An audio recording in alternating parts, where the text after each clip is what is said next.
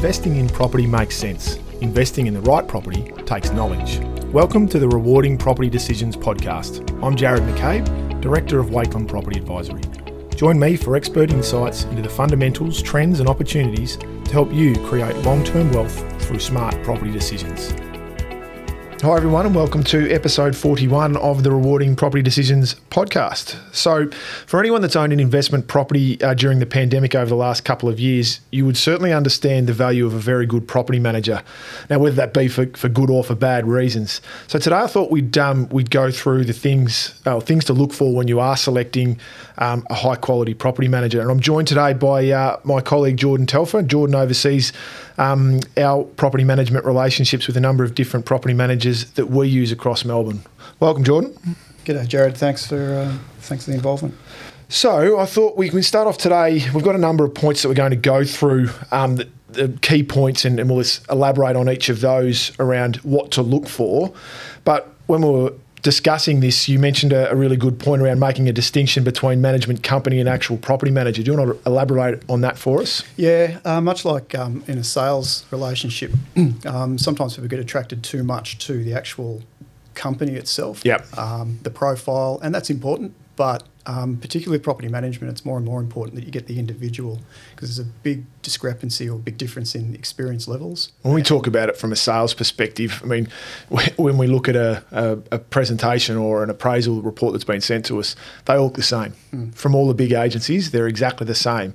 So having the individual who understands the buyers, understands the expectation and understands what the market's doing in that area is why the individual is so important. And I guess that's what we'll elaborate on today, but that's what is the same sorts of things with a property manager. Yeah, so it's really focusing on the individual manager.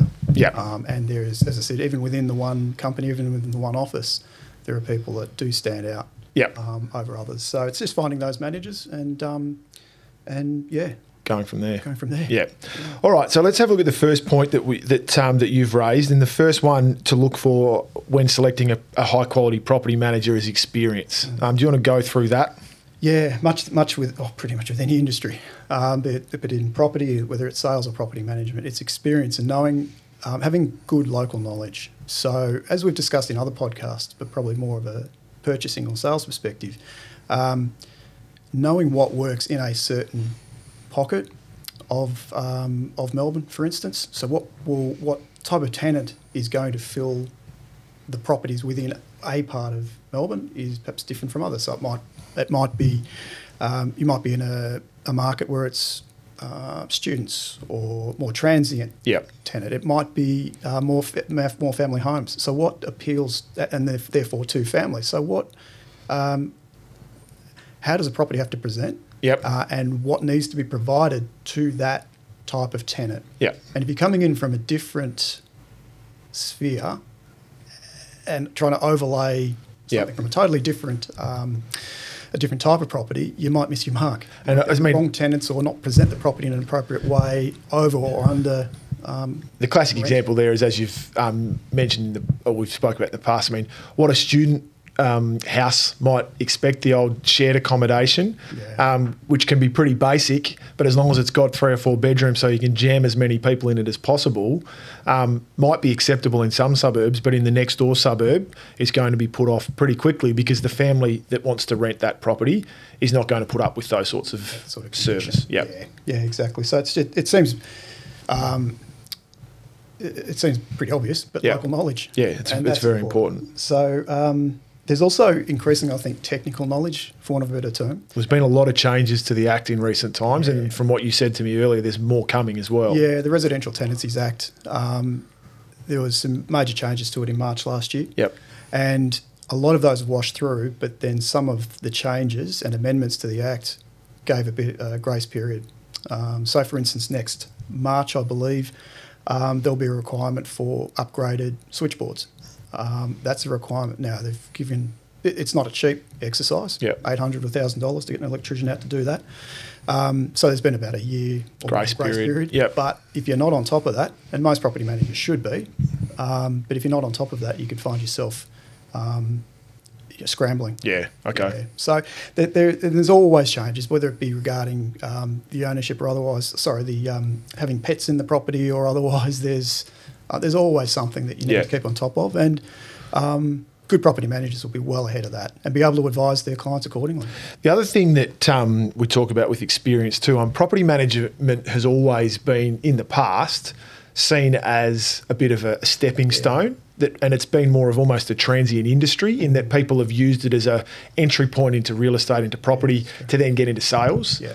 And so we've always looked at people that look at property management as a career, and that's what they want to do. They want to be good. And you tend to find that they're far more engaged, they have a far better understanding, as opposed to those that might be thinking, well, I'm only going to do this for another year or two and then I'm going to do something else. So I think if you can, it may not be as simple as asking that question, but for someone that's got the experience and the knowledge, they're probably going to be seeing it as a career path rather than just a stepping stone to the next stage of real estate. Yeah, that's a good point, actually.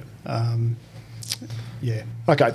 The next one you've got here, which sort of follows on from experience, is communication skills. And I think that's important, again, in many industries across, in whatever employment industry you might be in. But it's very important with property management. Yeah, it's extremely important because the property manager, to use a bit of a metaphor and analogy, I think a good property manager will be like the hub of a wheel, and the spokes, there's a number of spokes that run off that. So it's dealing with their clients, the owners, dealing with tenants, dealing with tradespeople that need to be employed from time to time for maintenance work, being able to, if push comes to shove, go to VCAT, be able to represent their clients. So there's a lot that the property manager has to coordinate, and there's different types of communication that is needed and expected. So there will be times when a text message, a form text message is appropriate, and there could be some clients, the clients that actually want that. Others, though, want to be able to pick up the phone and talk to their property manager. So understanding their clients. Your client, tailoring the communication appropriately in a timely manner, but not overdoing it, not underdoing it. So, again, that's probably self-evident and cuts across most people's jobs. But if we have clients that express some dissatisfaction with the way their property is being managed, a lot of the time it is, I haven't heard from X. There was an open for inspection on the weekend. It's Wednesday. I haven't heard from them. Even if you've got nothing to say. Yeah, exactly. And I'll follow those property managers up, and they're working, and they're following the applications up, and they're doing it. But they just haven't communicated it. Yeah. So that's the good ones know how to do it, when to do it, and in what sort of format. And sometimes that might be like with any new relationship too, it might be a bit of suck it and see. What does someone expect and what does someone not expect? Yeah. But you tend to get a feel for that pretty quickly. Yeah, you do. Yeah. And again, that peels back into experience. Yeah, absolutely. Yeah. And it's understanding that too. Yeah. All right. The next one that you've got here, preparedness and ability to actually advise as opposed to being a conduit between tenant and I keep saying tenant, I keep saying landlord. It should be renter and rental provider. That's it. Yep, that's it.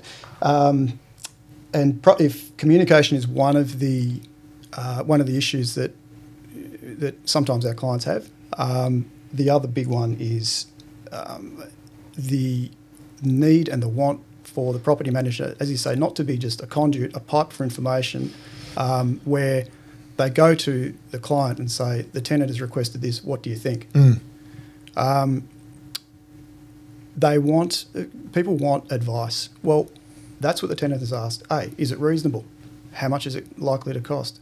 What if any impact will that have on the rent? Should I be doing it now? Should I wait for end of lease? Whatever it might be.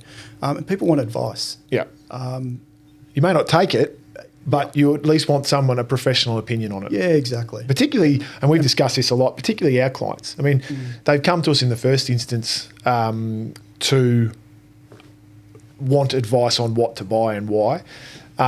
So they typically expect the same thing from a property manager. Yeah. And I don't think that's an unreasonable expectation. No, it's not. No. And it can, and again, you talk about gripes and concerns that people might have, but it's quite often a thing that they do. Is that, well, I've asked for this, I've chased this, but all I'm being told is, well, these are the three quotes. Yeah. Well, what do you want to do? What do I want to do? Yeah, exactly. So So that's somewhere that a good property manager will be able to differentiate their service and justify perhaps a higher management fee. Yeah. It's just professionalising things. Okay. Yeah. Now, the final point that we were going to talk about is negotiation skills as a key attribute that a good property manager should have. Yep. And this again ties in with communication skills. Yeah. A lot of the way, communicating a property manager to communicate appropriately with the tenant and also their client, yeah, rental provider. So as an example of that, there's any number of ways to skin a cat. Now, usually negotiation comes. People think of negotiating rent increases. Well, that's pretty common, but that it's not just the $10 or $15 increase. There's negotiation could be anything like, we need to negotiate whether or not a split system put into an apartment is fair and reasonable, or whether or not the tenant's been there for an extended period of time, maybe over 5 years, and the carpet's now become stained. If you want to keep the rent up at the same level, we need to have new carpets put in, or a security screen door put on the front door of a property so that we can have a bit of an airflow through, but still feel secure in the property. There's any number of things, and so is that a reasonable request? And therefore, you need to negotiate. A good property manager needs to negotiate with the tenant, with the renter, or with the rental provider. Yeah, and it's oftentimes this comes around. The negotiation comes around probably once a year when the lease expires. So is it a case of just going to the tenant and saying, or the owner, and saying, keep the rent as is? Yep. It might be totally appropriate. Yeah. Entirely appropriate. Or it might be saying, well, how about we go to the tenant and say, listen, market rent suggests it's worth another $20 a week. And if you can tie that in with an increase, with a new lease, well, fantastic. Yep. But provide an option. If the tenant is balking for whatever reason at that, we'll say, well, okay. Give and take. Owner's happy to maintain the rent at the current level, but wants the certainty and the comfort of a fixed term lease. Yeah. Now, you can't force the tenant to accept anything, but there's any number of ways of just trying to get something for your owner, and people appreciate that. Yeah, absolutely. See that, but there is some negotiation that's needed. Very good. One of the other ones was around negotiation skills is playing on a property manager's experience levels, and we've certainly seen with a number of different companies that we work with, they've started to almost go down a bit more of a corporate model, which can sometimes be good, sometimes it's not. And they start to split up the roles and responsibilities and try and narrow the focus of the property manager, so to speak, into their area of expertise. So you can look at things like management, then at leasing, to get expertise in that area as well. So what are your thoughts around that? Yeah, it can work really well. People have different skill levels, and I found this particularly over COVID. Yep. And when it was very difficult to find tenants and lease properties, what I found, we're dealing with a couple of property managers that, to that point, were really, really good property managers. Yep. They were, they had great time management skills. They knew the act inside and out. They could relate to tenants, relate to owners, but they probably didn't have that ability to negotiate. Lease in a difficult market. In a difficult market. Yep. With tenants that knew that they were in control. Yep. And they found it a bit. But other companies have a different model where there's a specific leasing manager. Yep. And that's their skill set. Yep. And then they mightn't have the skill set that a really good property manager has in terms of just that day-to-day and month-to-month relationship. And so they transfer it on. Yep. It's good until it comes to a point where people feel that they're being bounced around. Yes. And there's not that obvious point of contact where people can create and maintain a relationship with their property manager. Yeah. So it works for some, doesn't work for others. Yeah. But it is an increasing trend as larger companies are taking or buying rent rolls of smaller, older companies that perhaps their principal is retiring, whatever it might be. And so that's when those economies of scale get to a point where those companies can start to split those roles. Yeah. So that's just something to bear in mind. It may work for some, may not for others.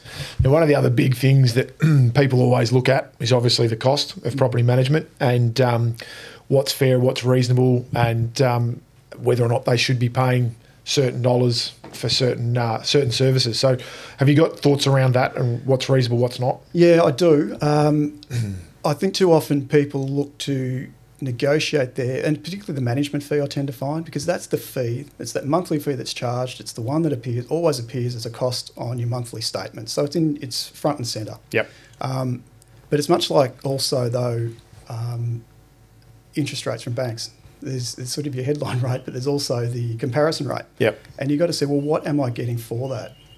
Increasingly, property managers are perhaps looking to reduce fees to match competitors, but then they hive out of that services that would otherwise be provided. Yep. So, for instance, routine inspections, and that might be appropriate for a client or a rental provider that doesn't need 2 routine inspections a year. They may say, well, okay, I want a lower rate. Don't worry about 2 inspections a year. I'll pay for those separately if I do. Okay, that's fine. But I think too often rental providers or the clients of the property management firms, they look to they ask for reductions and negotiate a management fee down. And it's probably, consciously or subconsciously, it's probably because they're not satisfied with the service. So they figure, I'm not getting the service. Why am I paying this? Yep. I think that's sort of counterproductive. You're better off saying, no, I'll pay that little bit extra, but I want that level of service. Yeah. And you should expect it too. And you should expect it. So it could come down to something as simple as 1.1% a year, and people are satisfied with that drop. 1.1% a year on a management fee doesn't equate to an awful lot. A $600 a week rent, for instance, over an annual period that difference amounts to about $340 a year. Per annum. And that's before tax. Before tax. Now, that $343 a year saving could be chewed up very, very quickly if that reduction, that management fee reduction sees the service that you provided, perhaps handballed onto another property manager. Well, that's the thing. I mean, most of the time when you go and shop it around and you go to, I'm at John Smith Agency and I'm now going to Mary Williams Agency. How do you know that you're going to get the experience at Mary Williams that you had at John Smith? Yeah. You could very well be, yes, we can give it to you at a 1.5% less, but have they given you the clarity around who's going to be managing the property for you going forward? And it may well be the junior that's only been in the industry for 12 months and is looking to use property management as a stepping stone as part of their career, as opposed to having the senior manager that knows the act inside out. Yeah, and somebody who, tying back into our original point here, Jared, of knowing the local area. Yeah. If it's a $10 a week, $10 a week under market, you get your property leased, but that's $500 a year. Yeah. You've dropped gross, which is more than the saving of having moved it. Or correct. If it's $10 a week more or $20 a week more than what the market is prepared to accept, you could find your property vacant for a week or two. You've chewed up all of those savings in next to no time at all. Yeah, that's exactly right. All right, so that's probably the main points that we wanted to cover off today. So I thought we've still got a case study that Jordan's going to have a chat about now. So this one is a property that we were helping had someone come to us about. It was a 2-bedroom apartment in a Bayside suburb with a car space, typical 1970s block is what you've said to me. I think it was a 3-storey, that's right? Yeah. So and the block itself was quite good in terms of being well maintained, so a good owners corporation in there. But apparently it had been vacant for a number of months, and the rental provider came to you and was quite concerned. So do you want to just elaborate a bit on what happened there? Yeah, it was quite a few months actually. Yeah. It really surprised me. He came to me and was just a bit of a loss to know what to do with the property. I looked at the rent, the asking rent, and it was pretty low. Yeah. So that sort of said to me, okay, that's well outside of what I'd normally expect. What's the condition like? He said, well, it needs a bit of work. Yeah, I haven't touched it since I bought it. Okay. Got myself through it, and it needed more than just a bit of work. It was unlettable. Right. I'd suggest unlettable. And I was just gobsmacked because I thought, well, surely the property manager is aware of the condition. Well, that's the thing. So what sort of feedback had he been given about why it wasn't leasing? Because it was overpriced for the condition of the property. So the strategy was just to keep reducing the rent until the property was leased. Now, the owner was prepared to spend a bit of money on it. I don't think he was aware of the condition of the property. I said, look, it needs to be a full renovation. It's got beyond the point of just a few bits and pieces here and there. It needs to be a full renovation. If you can cover that, if you've got the cash flow, if you're able to borrow for that, that's what needs to be done. Yep. Fortunately, he did. He took the advice, did a good renovation, probably did a little bit more than what I'd have thought necessary. Yep. But went back through it, looked great, turned back onto the property market, back onto the rental market. Different property manager. Yeah, different property manager, and leased within about a week or two, I think it was. So at least straight away. That's what the market in that area was looking for, a certain standard of accommodation, and they weren't going to pay. Didn't matter how far that rent got dropped. Yeah, expectation was was at a certain level. Yeah. And once that was provided, the market responded. Yeah. What it equated to, it was a low. The asking rent had been dropped to the point of low 300s in an area where you normally expect for a 2-bedroom flat to be 420 thereabouts. In reasonable condition. Yeah, it doesn't have to. That's not renovated. That's just in livable condition. Yeah, exactly. 15, 20-year-old condition. Yeah. And then it let for mid 400s. Right. So it's about a 40% extra than an asking rent that the market wasn't responding. Getting. Yeah. And that was around about a $50,000 renovation. Yeah. So if you'd had significant, if you'd had someone a property manager that wasn't just being a conduit but was actually providing advice, and instead of saying just drop the rent, which is the easy way out, and said no, you need to spend money on this. And again, a rental provider who's prepared to do it, but you've just got to provide that advice. Yeah. So, and perhaps the advice received throughout the years before we get to a point where it was just deplorable. Yeah. Little problems are turned into big problems because of neglect, and a property manager that really hadn't been doing their job. Yeah. In appropriately inspecting the property. Yeah. Mightn't have needed to have done all of that work at the end, but it was done, and it's a good result in the end. Yeah, great. Yeah. All right, well, that's about it for today. Thanks for joining us, Jordan. It's been very, very insightful. Yeah, it was a pleasure, Jared. So we'll conclude there. As I've been saying the last couple of weeks, we are doing a podcast in a couple of weeks' time with question and opinion. So please continue to shoot. We've had a number of really good questions come through, but I'd like to have more. So shoot them through to the email address podcast@wakeland.com.au. But otherwise, thanks for joining us for episode 41 of the Rewarding Property Decisions podcast. Continue to share it far and wide. We're getting some great feedback and a lot of following, which is really good. And if you would like further information on how to make rewarding property decisions, please visit the website wakeland.com.au, and we wish you all the best with your property decisions.